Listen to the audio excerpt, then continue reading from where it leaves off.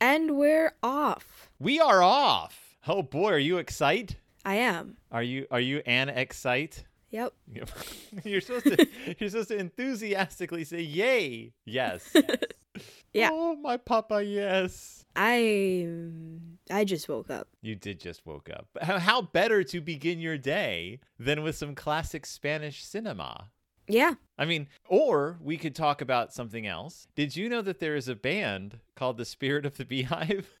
I'm not surprised. From Philadelphia. They had their debut album was in 2014, so I'm assuming that's around the time they really started getting into the Criterion Collection. Yeah, let's be real here. Yeah, and they have a new album coming out this. I mean, I haven't listened to them. I don't know anything about them except they're called the Spirit of the Beehive, and it doesn't say anything. They have, I guess, their Wikipedia page says that their genres are alternative rock, indie rock, psychedelic rock, dream pop, and experimental rock. So it seems like they've covered all their bases there. Yeah, that name is way too specific for them to not have. Like, there's no way they came up with that on their own. No, of course not. This is no Coinky Dink. This is a deliberate reference. I have no idea why they call themselves that. I have this thing where if you're a band and you name your band after something very pop culturally specific, like if you're like, we're going to be Kermit and the Scooters, then I believe like there should be a law that at least one song on every album has to be in direct reference to whatever pop cultural thing you're referring to. Like the Ataris should have been forced to have at least one song per album about an Atari game. Mm-hmm. And Fall Out Boy should have had to have at least one song per album about, if not just Fall Out Boy, then at least The Simpsons. Mm-hmm. Like you have to pay homage to what you're referencing. That's my theory. That's my rule. To be fair, I think Fall Out Boy did at some point. On every album. On every album. You know, that's fair. Yeah. Or at least have a songs in the style of what you're referring to. Like all of Fall Out Boy's songs should have been Danny Elfman-esque type songs. You should tweet them. I should. I don't know how to write that in words, though. But besides, I'm sure they've heard that enough times in their life. Mm-hmm. Why didn't you do more songs about Fall Out Boy? And they're like, it was a thing we were going through at the time. Yeah. But we're not discussing Fall Out Boy this episode. What are we discussing? Spirit of the Beehive. And what is that? It's a Spanish cinema sad time movie. You don't know if it's a sad time. It could be a hilarious movie. It's about the Spanish Civil War. Yes. It's from 1973. All I really know about it is that it's somehow related to the movie Frankenstein, James Whale's Frankenstein. Did we watch the original Frankenstein? We did, didn't we? We didn't just watch The Bride of Frankenstein. We watched the original. We did watch the original, and we also that's what led us to doing our 4-part. Well, I knew that we had done Frankensteins. I couldn't remember if we had actually done the original. It's been so long. No, I that's what led us to do our 4-part series. We watched the original Frankenstein, and I was like, we should do the book. That's right. And do it for the month of Halloween. And we did. And then we were like, we should do this with other books. And then we never did again, except the last year when we've been doing an entire book of short stories. But we're back to movies, and we are long distance. So we're going to have to, but we are going to watch this together, unlike the last few movies we did, where we just sort of watched them on our own. Yeah. So this is 1973's The Spirit of the Beehive. It is directed by Victor Erice. I think that's how you pronounce his last name. Spanish filmmaker, obviously. Victor Erice was famous, is most famous for this movie and for the fact that he only directed, I believe, three films. He's only directed 3 films. He's 80 years old now, but he's like, I did the movies he wanted to make, and that was it. He's made some short films since his last feature film, but that's it. As amazing as people consider his work, he's just like, he only had those 3 films that he wanted to make, and then he was, I guess, done. So I haven't done a whole lot of research on this movie because I didn't want to spoil anything, but I do have a lot of documentaries lined up to watch. So you better believe that when we come back, I will have too much information to discuss. I haven't watched an entire movie in a long time. That's what you were telling me yesterday. Yeah. Yeah. Fortunately, we will be together even though we are apart. So are you ready to launch into 1973's The Spirit of the Beehive, the long-lost movie that we are finally covering? Yeah. Awesome. Then we should probably let everybody know that I am Phil. And I'm Willow. Let's try that again. Then we should. Oh yeah, and we're back to the ecstasy of influence. That's fun. Haven't said those words together in a while. So I'm Phil. And I'm Willow. And it's Del Toro time. Hello. Hello. Hello. Hello. Hello. Can you not hear me again? No, I can totally hear you. Okay. I just felt like saying hello a lot. Yeah. Yes, and we're back. We're back with a movie. We are with a spooky Lost movie. Spooky and Lost. What does that even mean? I don't know what that means. Why do you say it's not a Lost movie? It was our Lost movie. Oh, I see what you're saying. It was not lost to us. We simply had not yet found it. Isn't that like the definition of lost? No, because to me, lost would mean that you had it and then it was gone. Now it's... We did have it, and then it stopped working, and then we had to find another one. Oh, you're right. I totally forgot about that. It's that we couldn't get the subtitles to work. Yeah. Yeah, the subtitles weren't working, and I was so frustrated. What did we end up doing? We ended up skipping it, and... But did we actually record an episode that time? No. Okay. That must have been very frustrating for me. Yeah. I have no memory of it. It was so long ago. We've been doing this show for a long time now. Mm-hmm. Yeah. I think it was before everything got shut down. Oh, so definitely, because... It was like 10 years ago. 10 solid years ago when you were much too young of a child. No, yeah, because we were still doing movies into the shutdown. Like we did a few films long distance before we shut down. Yeah.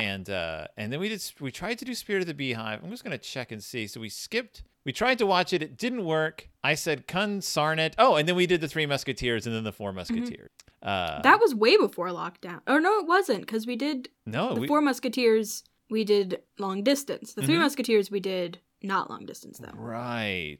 And then we did the Phantom of the Paradise long distance. Chainsaw Which long was distance. The most impossible movie for me to watch. Phantom of the Yeah, you had a lot of trouble with that. But that was a long time ago. And then we were just like, let's just do some books for a while. Mm-hmm. And now we're back with the Spirit of the Beehive. Hurrah, hooray. Taran, Tara. What a weird movie that was. It was good, though. Yeah, but we had a good time watching it, too. Yeah, we did. It's not very long. I was super surprised. It's like about 97 minutes long, which thank goodness. I mean, not to slide it, but I think that's a good length for it. It's in and out. Also, I don't think that we could have watched a movie longer than that because of all the technical issues we started having. We had a few glitches, but we got them to work. We opened 4 rooms. Oh yes, it was sharing a video over a server it's tricky, but we made it work. Mm-hmm. And as long as you don't accidentally hit a button on your keyboard, it works a lot better too. Yeah. We kept being like, okay, who paused it? It was you. Well, I kept pausing it on purpose because you were unpausing it, and then I'd pause it again. Yeah, that was only at the end. It was a bit tricky. It was right. And then the subtitles disappeared for you, like in the middle of the movie. That was weird. That was weird. This is a fascinating topic of conversation for our listeners. Our technical issues. Victor Erice. Victor Erice, the director of this movie, he is still alive. I guess I'm not terribly surprised. He's only 80 years old.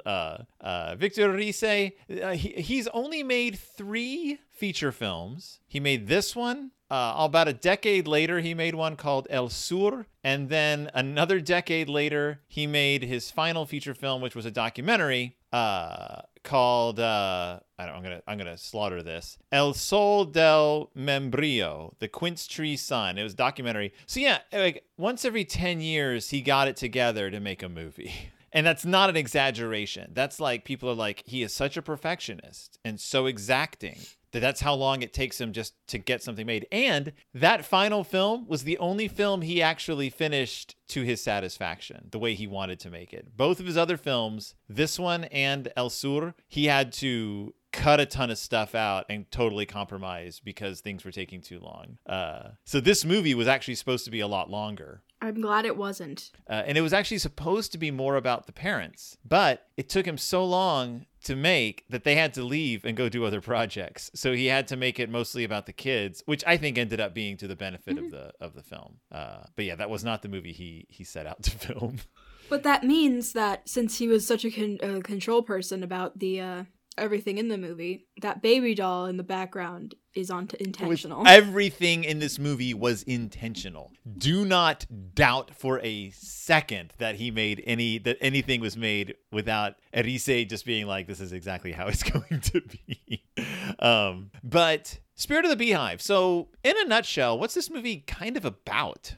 So there's this small town, and by small town, I mean small town. Very small town. Not like small town America. No. But like small town, where does it take place? 1940 in Spain. Okay, I didn't know where it took place in the world. Spanish Civil War. Oh, right, duh. Franco, come on. What are we doing here? Yeah, Spanish Civil War. Things. But yeah, it's a dirt town. Mm-hmm. I mean, not like giant. That's not like a judgment call. Like it's actually like everything is dirt. But it has a giant mansion. But it's not like the head of the town. Yeah, but it's not much of a mansion anymore. I mean, it's. I mean, it's big, but like as the mom says, it's pretty much just the walls and a few bits of furniture at this point. I don't know. It looked pretty furnished when we saw it. The idea being, of course, that this is a movie that's set right at the end of the Spanish Civil War. This town has lost everything. Everything. So just like most people had at this point, like there's not a whole lot going on. But one day, the traveling man of movies comes to the town and brings the movie Frankenstein. Yeah. And he comes in a truck and they set up a little theater inside, was like a church or just like a building, like an empty building. And they have like a little movie screen. Everyone brings their own chairs. And they watch Frankenstein. Yeah. And this part of the movie doesn't focus a lot on our main characters, because it cuts outside of the theater and goes to a man in a fun bee suit. Not like a bee suit. It's not the bee guy from The Simpsons. No, it's a beekeeper's outfit. A beekeeper. Yeah. Yes. This is the father. He looks like Arthur Weasley. Oh, you're right. That's right. He's a little rough around the edges. A little bookish. His name is Fernando. He's played by Fernando Fernan Gomez, and he is obsessed with his bees and the. Is he obsessed with his bees? He talks about them a lot. He sure does talk about bees a lot, and the inner workings of the beehive. Keep that in mind. I guess. I mean, I wasn't really paying attention to him, to be completely honest. He kind of sets up a lot of the themes of the movie in his conversation. Like he has this kind of internal monologue going on about the beehive and the way the beehive works. And it's a little on the nose, but the windows in this house are beehive windows. They are like golden glass in hexagons. Like it looks like you're looking through a beehive when you look at the windows. That was intentional, obviously.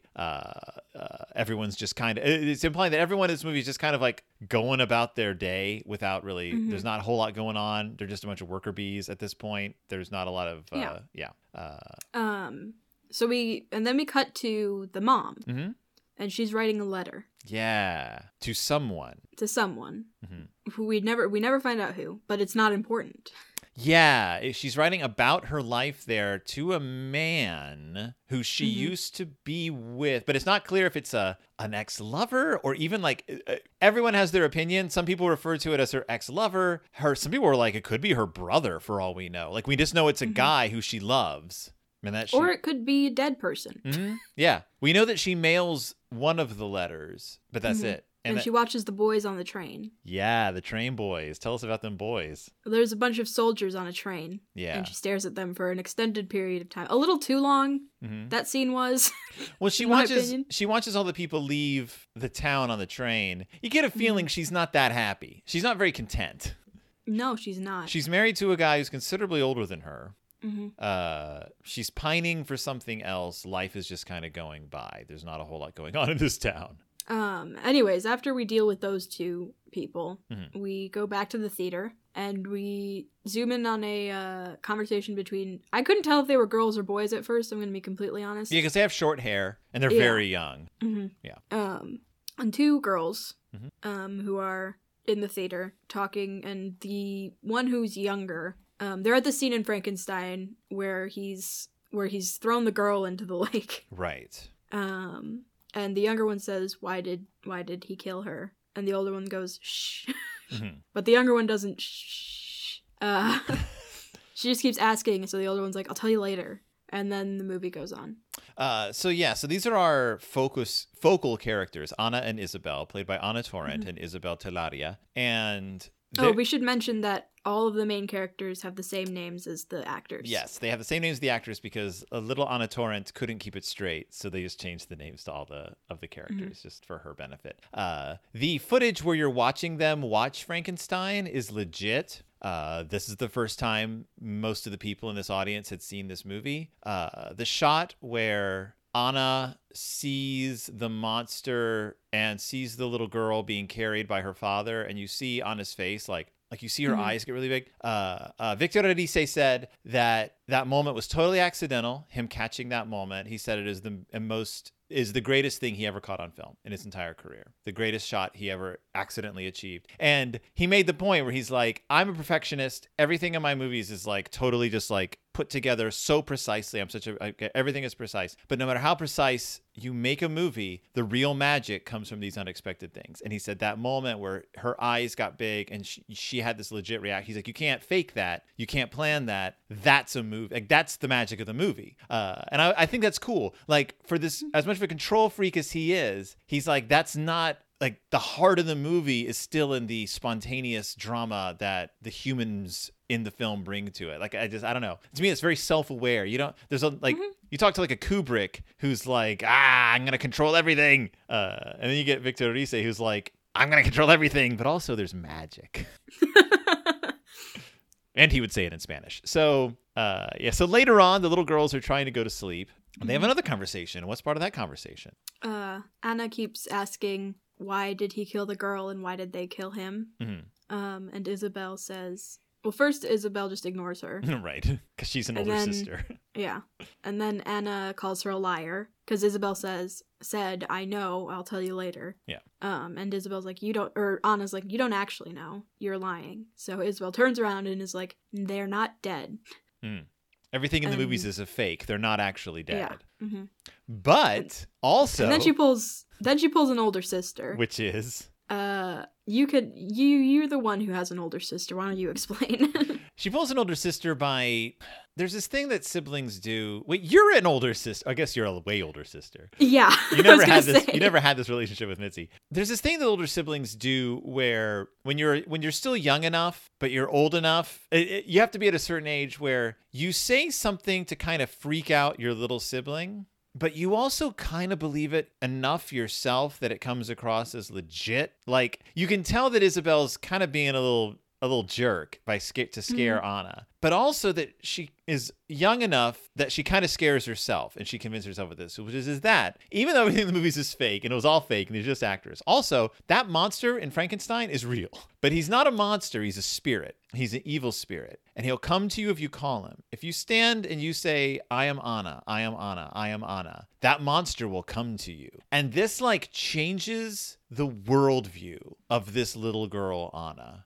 Indelible, like forever. You cannot, that's a threshold, and now she has crossed it, and her life is forever different. And I think Isabel tells her at this point, he lives in that abandoned barn. Yeah. If you go to that abandoned barn, he'll show up. I sort of have had that relationship with people before, mostly my peers in like elementary school. Yes.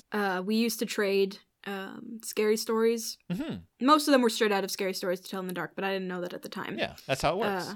And even in middle school, when I had art class, I used to sit and just sort of improv stories to tell people. Yeah. But like there was always that nagging feeling in the back of my head that I was like, this is real. I'm telling I'd freak myself out too. Yeah, well, that's the fun part of it is you know you're making it up, but then by saying it out loud, you've made it real. Like you've sort of brought that into the world, and that's kind of what Isabel does in this. The combination of them witnessing this movie and then her speaking that out loud has started this snowballing effect of this this spirit of, I won't say the beehive because it's really sort of the spirit of these children. Any movie that is about seeing a movie and is also about a child is always going to be about the act of seeing and witnessing, because that is what children do. Children witness and absorb. And more than any adolescent, more than any adult, a child observes and sees. Like, you see, their eyes are always open. And a movie, of course, is all about seeing. And they have cast Anna Torrent, who has the most amazing eyes of any little child to ever appear in a film. Like, she just looks, and you're like, that's the greatest child act I've ever seen in my life. Just because she's like really watching. Apparently, she was a little butthead on set, and they were constantly like having to like put up with her because she wasn't this adorable little angel. And in fact, in one scene where she's sitting on her mother's lap getting her hair brushed, the actress playing her mom had to like pinch her in order to get her to shut up and sit still.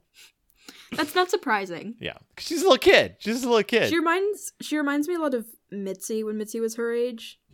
Yeah. Very active imagination. Will run into an abandoned barn before you can stop them. Also, a little secret surprise. This is not the last time we will be watching Anna Torrent. Just so you know, she'll be back. She's a famous actor now. Like, this movie like made a name for her, and she just became a famous Spanish actress. She still works today. Like, she's in stuff. Now, if you look this movie up, every time you look this movie up, the synopsis that's given is like, after seeing the movie Frankenstein, a little girl encounters a runaway soldier in the barn and believes it to be the Frankenstein's monster. And I'm like, that's not what this movie is about at all. That's like 5 minutes of the entire film. Yup, that is a little slice of what this movie has. So what kind of happens throughout this movie then, once this gets kicked off? Well, once the girls are up in the morning, they have to go to school. Yeah. Oh, must be a pretty normal day at school. The greatest character in cinema appears on screen. Who is our friend? Who's our new friend? What is his name? Who's your new dad? Don Pedro? Don Jose. Yes, okay. And they meet the greatest character of all time. Well, they don't meet him because he's not alive, but... He is alive, though. He's alive in our hearts. What does Don Jose do, and why is he the most beautiful man? He has no eyes. And? No leg. No. No lungs. And? He's a mannequin. He's not even a 2D mannequin. He's a 2D man. He is a flat man made of wood with no eyes. But he does have the peeled away skull where his eyes would be. Yeah. It's an educational tool to teach the parts of the body to little kids. What was that? What happened? It's fine. Is everything okay? Yeah. I hear like, ho! And then a big clumping thumping noise. 1 second. Why don't you go check that out? I'll be right here.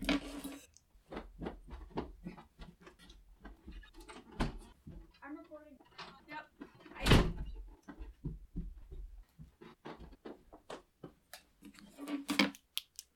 Hi. Everything okay? Yeah. Okay. Don Jose is a flat man made of wood. We have to include a picture of him, though. Because they need to...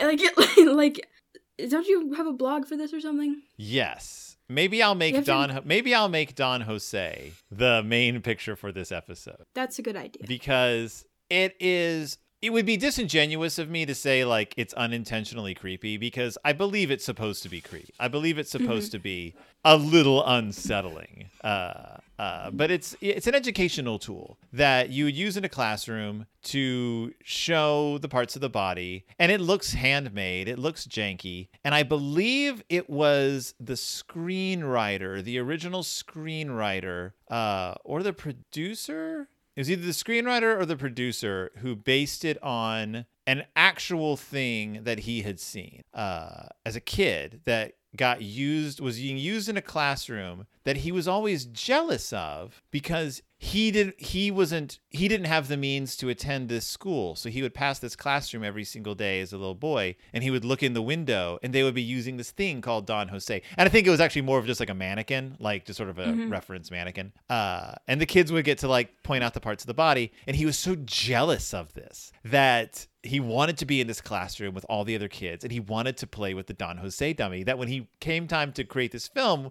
with Victor Erice, he was like, I'm putting in a Don Jose, but I'm going to make it more awesome than that Don Jose. I'm going to make it like the platonic ideal of the Don Jose by making it weird and creepy and something you can actually put the parts on. And that's what he did. And it's kind of cool. I respect that. Yeah. But it is the most horrifying scene in this entire movie, though. And what does little Anna have to put on the Don Jose? His eyes. His eyes! Because Don Jose can see. Now Don Jose can see just like Anna. Just like us, the audience. This movie is all about... You could say she's holding eyes without a face. She's holding eyes without a face. Available on HBO Max, by the way.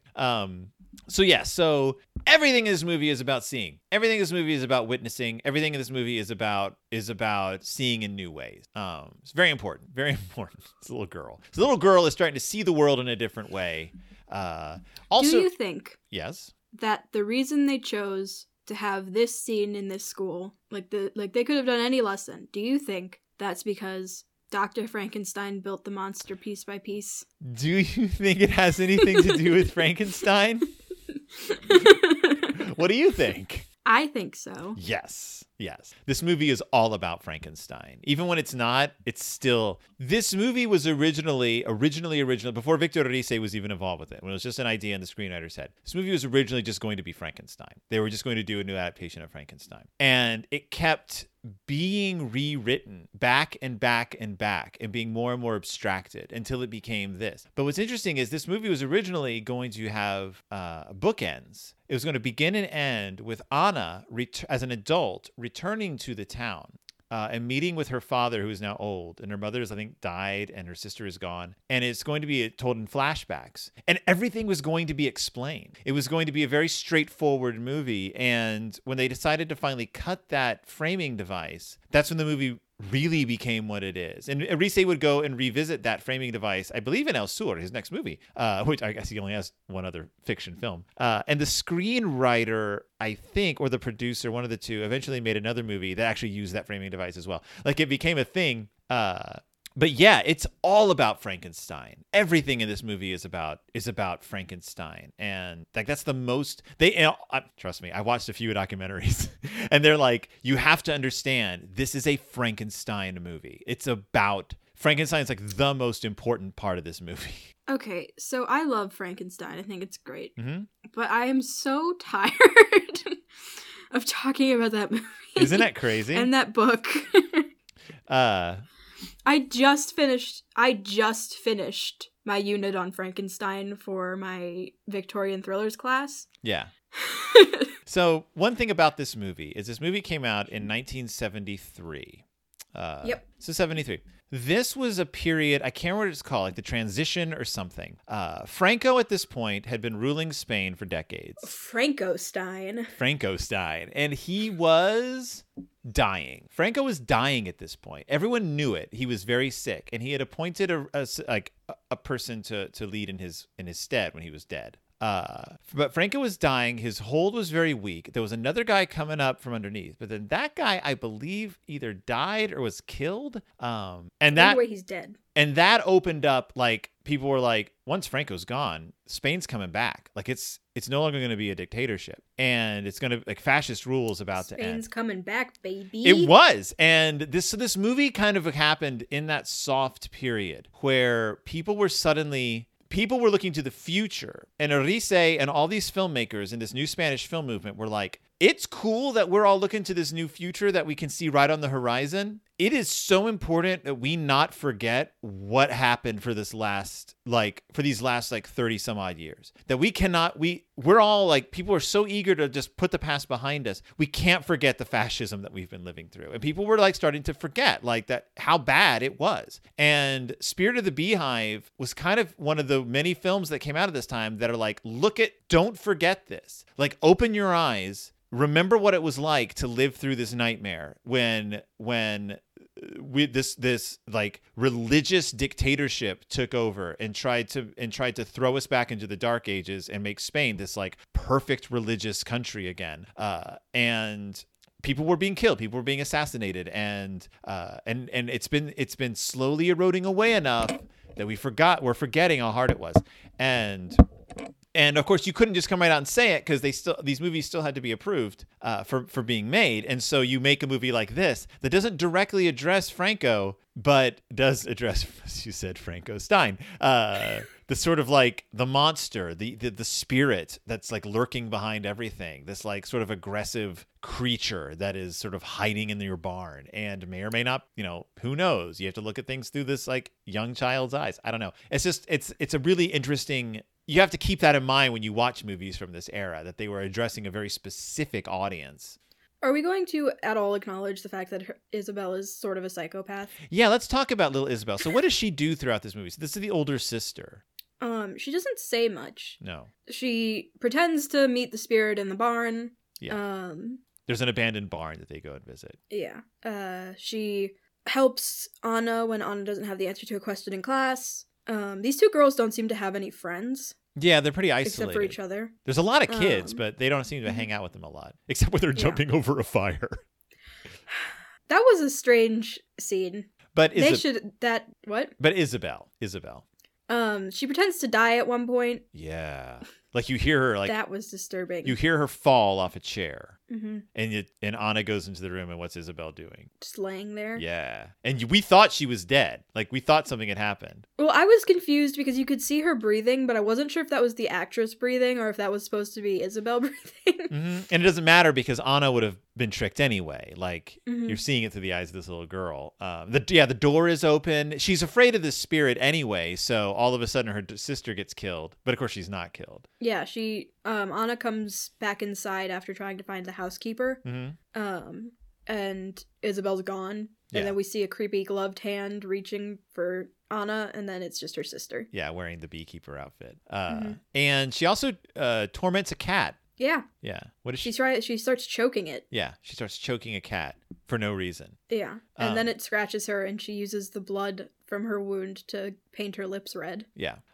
She's a little off her rocker. Kind of. She also jumps through the fire. So the kids at one point build a fire. A pretty big, fire. It goes up pretty high. And they all take turns jumping over it. But it's, so high. It's actually, licking their butts. Licking their butt. Jesus Christ, Dad.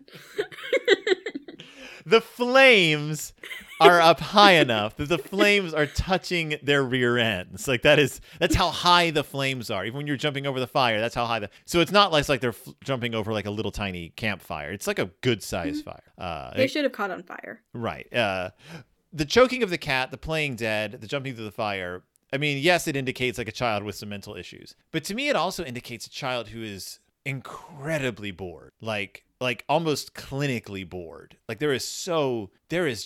Their lives are just day in. They don't have any YouTube or anything, so. Yeah, you get one movie a year and that's it. And everything else is just you stuck in this giant mansion with your little sister and going to explore the barn. Also, I guess if you lived in Spain at this time, you would have recognized the field they were in outside the barn as a field that had been supposed to have crops in it, but was completely wiped out because of the way, I guess, farmers were there was no one to farm the fields. All the fields went fallow during this period of time. You would have been oh yeah, they also wouldn't have enough food to eat because all the fields are dead. It would have been if you set something during the Great Depression and you showed a farm that's just all dust. You would have been oh, the Dust Bowl, right? That also would have been affecting everyone. So see, the funny thing is I wouldn't have made either of those connections. Well, because you didn't live during that time. Yeah, it's just I don't know. I've never really connected movies with history. Well, the audience in Spain would have been okay, yeah, we get it. Also, almost every other shot in this movie either looks like a Vermeer painting or an Andrew Wyeth painting, and that's it. You showed me some of those paintings. Yeah. Christina's world is there are several just static shots in this movie. You're oh, he's just recreating the looks of these paintings. And he also pointed out that Vermeer, a big one with Vermeer's lighting. This movie was really unusual for how desaturated it was and how colorless. I guess at the time, Spanish cinema was known for being even very serious movies were known for being very vibrant and colorful. So this looked unlike anything that had come out in Spanish cinema. So the girls are bored. They visit this barn and they call for the spirit quite a few times to see if it'll come. Into the well. Yes, and they yell into the well. Also, at one point, their father takes them out mushroom hunting and teaches them what not to hunt. Like there's very deadly mushrooms, and you got very, very tense and suspicious about this moment when they're learning what mushrooms not to touch. You were like, that's going to come back into play later And you kept on. saying it wouldn't. What? You kept saying it wouldn't. It kind of does and doesn't. Like It's one of those things where I'm like, why did he bother mentioning the mushroom garden on the top of the mountain? Because nothing ever came of that. Yeah. And there's things like that where I'm like, was that stuff that was cut? Like that, was that stuff they could never like, that they were going to get to and never got to because they had to cut so much of this movie? We'll never know. I think part of it, I think it might have been because this little girl, Anna, is sort of crafting this fantasy world in her head. Mm-hmm. And I think that was an added part of it because she's going somewhere near the end of the movie and Right. you don't exactly know where she's going. I assume she's looking for this fabled mushroom garden because she thinks it's a place of like sanctuary or whatever. Right. So this movie is very incidental. Like a lot of incident happens. It's not like a solid like point A to point B plot. And Erise said that was intentional. He said this isn't a straight line from beginning to end. He said this is a series of scenes and it's cyclical. Like the scenes are supposed to sort of be going around and around, and then at the end of the movie you kind of end up back where you began, which is kind of the point. Like no one's getting anywhere in this movie. But eventually a runaway soldier, or like a Republican soldier. So one of the ones who was against Franco, against the fascist government, shows up. You see him leaving a train, and he runs and he takes refuge in their barn. The barn where the little girls have been expecting to find the Frankenstein monster. Yeah, and Anna comes back without Isabel, and finds him there and Yeah. assumes that he's the spirit. Right. Because what else could he be? Yeah. He's just this young guy. And so what does she bring him? She brings him some food, and she brings him her father's coat. Right. And we didn't mention it before because it wasn't important. I mean, I guess it is important, but we didn't mention it. The father has this pocket watch. It's like a musical pocket watch that you wind up and it plays a song. Mm-hmm. And in the coat pocket is the pocket watch. Right. Yeah. So she brings him the pocket watch. She brings him the coat and the food. And then that night, like the police or the government forces find him, and you just sort of see it in shadow, but they just like unload into this guy with their submachine guns. It's just like, and then you assume he's dead. Yeah, and I think Anna is out like far enough away from the barn to see Yeah. it happen. It happens in the middle of the night. Yeah. Mm-hmm. And that's when she's been going to visit him. Right. So his body is taken to the police station. They find, of course, the father's coat on him. They find the father's pocket watch, and the father has to go and identify the stuff. And he's like, and they just assume though that the guy stole the coat and the pocket watch. Mm-hmm. Like I thought maybe the father would get in trouble for this, but he doesn't. They're just like, yes, I guess he stole your stuff. But he figures out that Anna gave it to the soldier. He does this little test at like breakfast. He mentions it, and he, like Anna, who has no poker face, is like, and he's like, but he doesn't do anything. He doesn't say anything. Yeah, and I think that's fair. I mean, Yeah. she was just trying to help a guy. Right. She goes looking for the soldier again that day, and of course he's gone. But she finds a blood stain And blood-soaked bread. and some blood-soaked bread. I was super concerned that she was going to start eating it. Oh God, no. Ugh. Yeah. Yeah, that's what would have been my reaction too. So the father has followed her, and he goes up to her. But this is the part that made us laugh. Actually, now keep in mind that when Willow and I watch a movie, either together in the same room or long distance like this, we are seriously watching the movie. We are we are critically watching this movie. We are paying attention, but we do chat quite a bit, especially in a movie like this. There is very little dialogue in this movie. It is mostly visual. So we're chatting back and forth. We're having a good time, and so we're a little giddy in any case. And then the father confronts Anna, and like at this barn, and Anna runs away from him, which leads to Anna being missing. She runs away and no one can find her. But what are the circumstances under which Anna runs away? They're in an open field, Yes. and she's like 4, Yep. and she runs in a straight line into the sunset, Mm-hmm. while her father just stares at her while she runs. You can see for a few miles.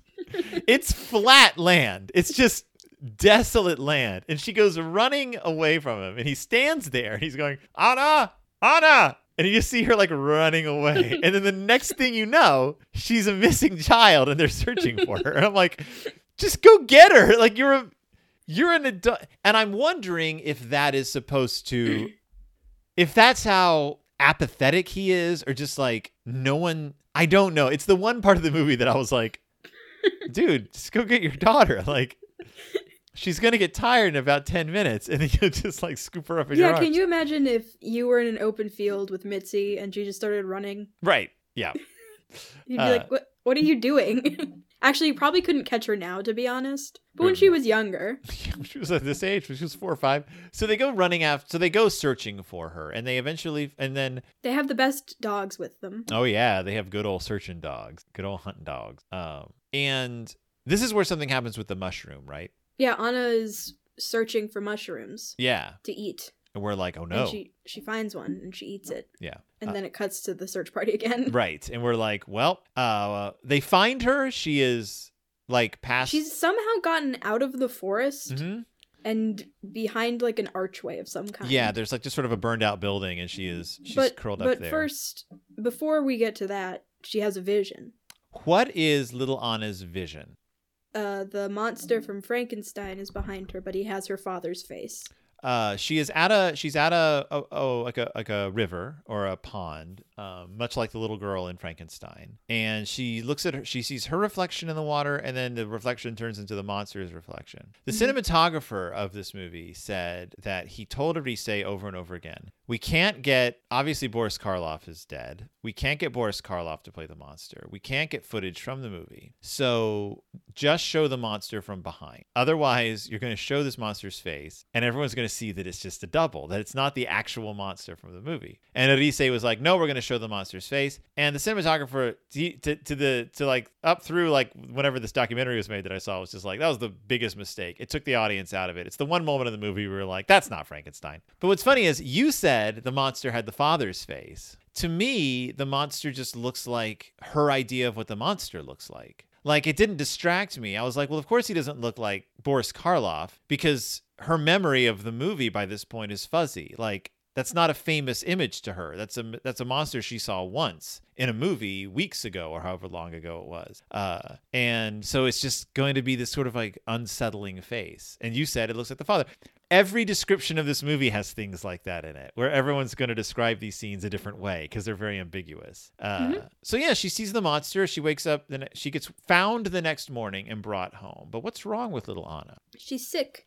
She's traumatized by something. Yeah. Roger Ebert, in his review of this movie years later, was like, something unspoken has traumatized this little girl. And I was like, dang, like I wouldn't have even noticed that. All the doctor says is like, one day she will get over this trauma. And I'm like, what? Oh no. Was there supposed to be something that happened that we don't know about? Like, did they just like, did something happen to Anna? But we don't ever know. Or was he just being vague because he's a doctor? Like, we don't know. Like, what was the trauma? Was it just being out a long time?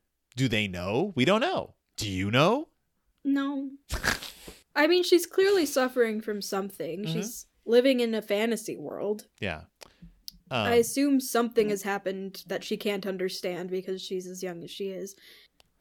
Maybe it has something to do with her sister. Yeah, maybe it has to do with... Maybe she could be traumatized from her sister faking her own death. Maybe it could be traumatized just from all the hell that has happened around her, like her whole life, and that it just finally came to a head.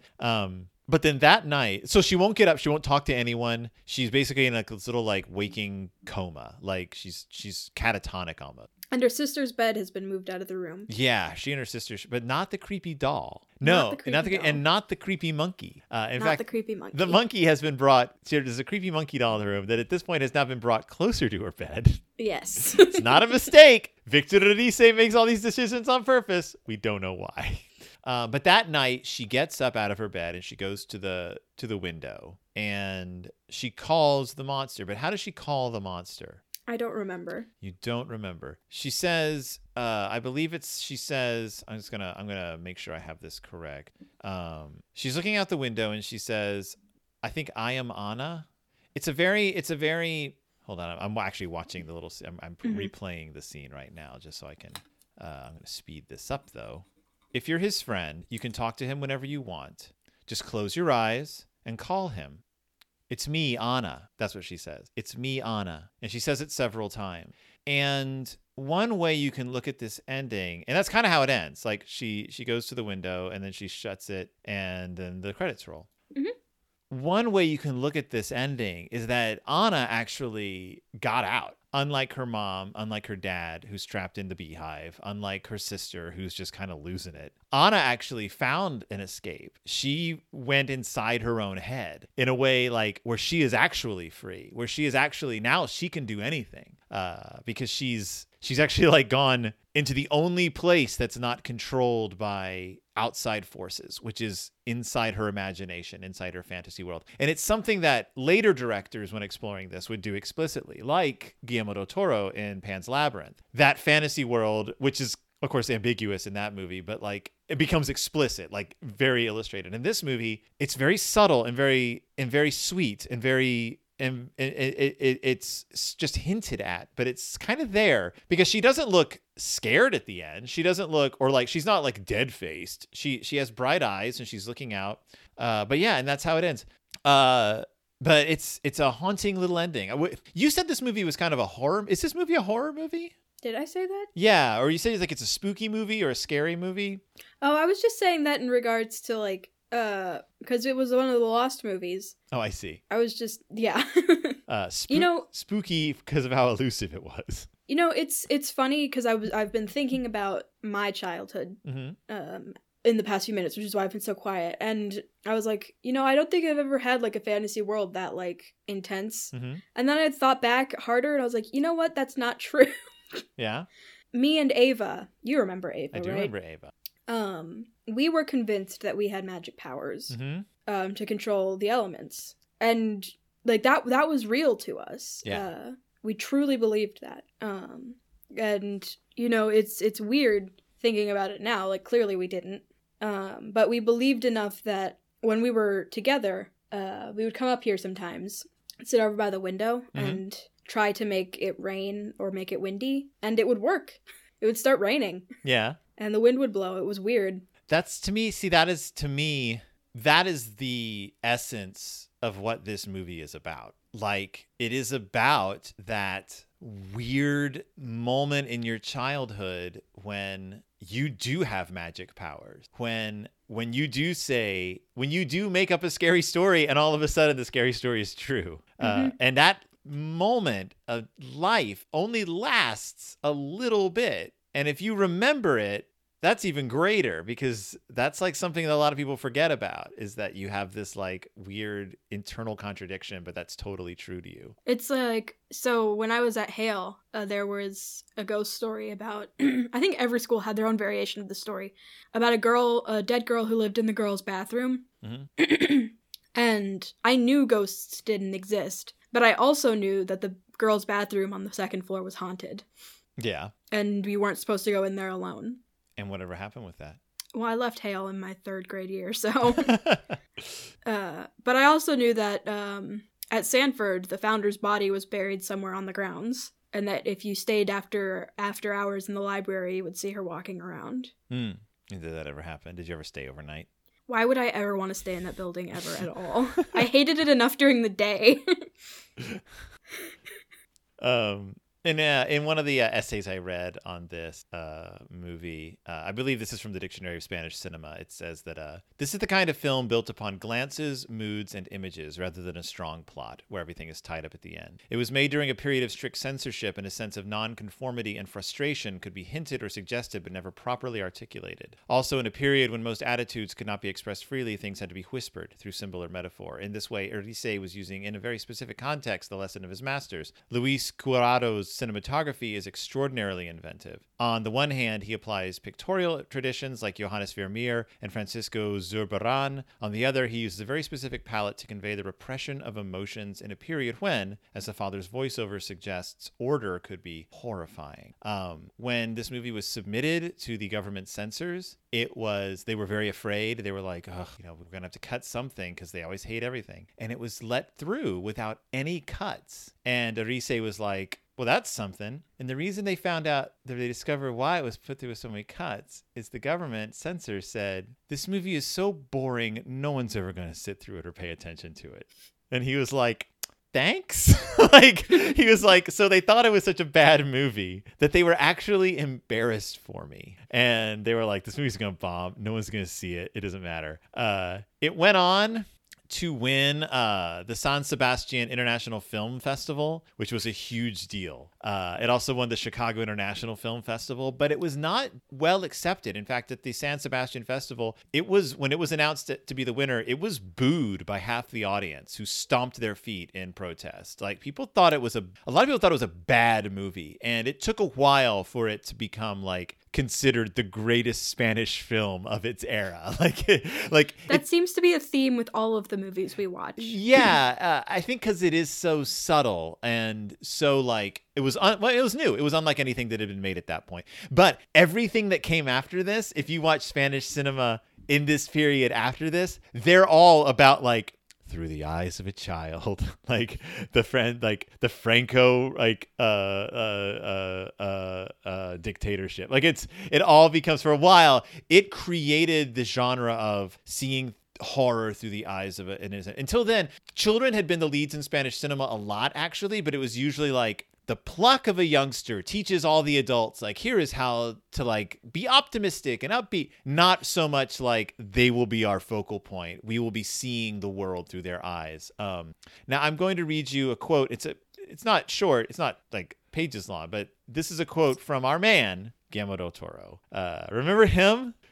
This is the ecstasy. We talked about him in this episode. This is the ecstasy of influence, and we're back on the man. He says, usually this is the point where I'm like, what do you think? Why do you think Guillermo del Toro likes his movies? I don't think we need to answer that question. Here is why. He says, whatever I do in life, two shadows are cast upon my own. One is James Whale's Frankenstein, and one is Victor Erice's Spirit of the Beehive. And they are both one and the same. The reason why the connection exists between James Whale's Frankenstein and Spirit of the Beehive is very personal to me, because the movie that James Whale did in Hollywood with Boris Karloff, produced by Universal, travels all over the world and arrives to a tiny little dusty city in Spain and is seen by the eyes of a 6-year-old girl, and it transforms her. And it makes the world magical. And that depth of connection, that essential connection, which I think is the reason why I make movies, not only is there, but I am that girl. Frankenstein came to my life at that age, and when I was a kid, I transformed in the same way. And the way I cast children and actors in general is defined by this movie. The eyes of that girl, the eyes of Anna Torrent, in Spirit of the Beehive, are capable of seeing more mysteries than anyone ever in the history of mankind. And when I cast my actors, but especially the kids, the only thing I want to see is if they can see, and then I cast them. It constructed my belief that you can build stories about children, like Night of the Hunter, like Time Bandits, like these that are essentially full of magic, and yet they're heartbreaking. And you can see that in Kronos, Devil's Backbone, Pan's Labyrinth, and so on and so forth. Erice, I think, is the most mysterious Spanish filmmaker. Every single thing Erice talks about is ineffable. It is beyond words and is within his images. We can talk about the visual coding of the movie, which is coded in this beautiful honey color like a beehive, the beehive pattern on the window. But the fact is that is more about the fields, is more about the country, is about the war, even if it's so far away. And this tiny little community in Sokovia, and nothing is happening. And yet one little tiny fragment of war comes into their lives, and with it, it brings the entire war. It is one of my top 3 films of all time, and it represents the most sacred spirit of film for me. Need we say more? That is it. That is the man. And if you can't watch this movie and see all of Pan's Labyrinth in it, I don't know what you're doing. Yeah, honestly, if you can't see Pan's Labyrinth in this movie, you really don't have an eye for cinema, to be completely honest. It's like he took... Or you've never seen Pan's Labyrinth. Or you've never seen Pan's Labyrinth. He took this movie and just if this... you've seen Hellraiser, right? No, Oh, you haven't seen Hellraiser. but I know what you're talking about. If this movie was the puzzle box in Hellraiser, it's like he figured it out and then it did that thing where it like expands and twists out into like this exploded puzzle. That's what Pan's Labyrinth is to this movie. Pan's Labyrinth is this movie kind of decoded and like exploded. And that's this movie. I thought it was great. I thought this movie was fantastic. Yeah, it was a great movie. Great movie. I was gonna say Pan's Labyrinth is like this movie and Hellboy combined, but we can go with the puzzle box as well. No, that makes sense too. That makes sense. If Hellboy sneezed all over this movie, it would be Pan's Labyrinth. That sounds like an insult, but it's not.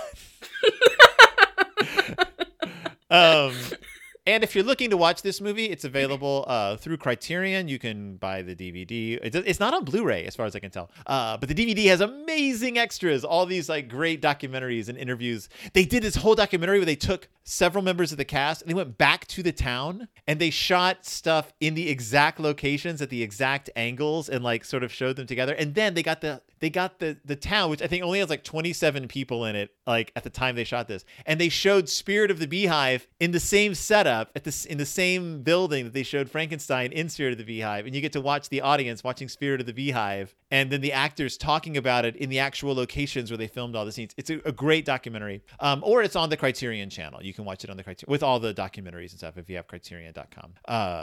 But yeah, I mean, pick it up. It's a good movie. Like if you're looking for a good movie. But Willow, what is our next? You're asking the movie? Wrong person. I'll give you a hint. It has more plot than Spirit of the Beehive. That means so little in this. Our next movie coming up. Give me another hint. It was made in 1975. It is going to be our first giallo film. I think we talked about it before. Oh, I remember. I can't remember what it's called though. No. My first giallo film, 1975's Dario Argento masterpiece. One of my favorite movies. I've seen this movie several times. Profondo Rosso, or as it's called internationally, Deep Red. A movie that is available in several different versions. I know which version we're going to watch. Don't worry. We're going to watch the because it's Italian. It doesn't matter what language you watch it in because half the cast is speaking English, half of them are speaking Italian. It's all dubbed anyway. We're going to watch the English language full length edition, the restored edition, which also means that some of the scenes are going to be in Italian because they never dubbed those into English because they cut it before they dubbed it in English. We're gonna watch a full. So it's gonna be like that other one, that other movie. What was it? I don't even remember which one it was, but I know it was the one with the woman with the eyes. The one with the woman with the eyes. Was it Duel? No. The House That Screamed? No, it was the one. Was it Black Sunday? Black Sunday, Spirits of the Dead. We've watched a lot of movies. Or was it Danger Diabolic? Was it the one with the metal mask? And the vampire lady? That was Black Sunday, right? That was Black Sunday. Yeah. Yes, probably. It was probably exactly like that. It was by Mario Bava. Yeah. My movies. That's where that joke started. Did it? I thought it started a long time ago. I think it might have started a long time ago. we've been saying my movies since the first episode when I was talking about Guillermo del Toro, and I did an impression of him that sounded like Mario Brother. Right. Yes, Deep Red will be our next movie, so check it out, and check us out at on Twitter at Del Toro Time. Yep. That's it. That's all I have to say. Because no one wants to use Facebook anymore. No one wants to use it. Yeah, we have a Facebook page. I basically just post the episodes when they come out there. So I recommend not using Facebook. It's a trash company. To be fair, everything's a trash company. You should use social media that I grew up with. It was called letter writing. Hey, everybody. I'm Phil. And I'm Willow. And we'll see you when it's Del Toro time.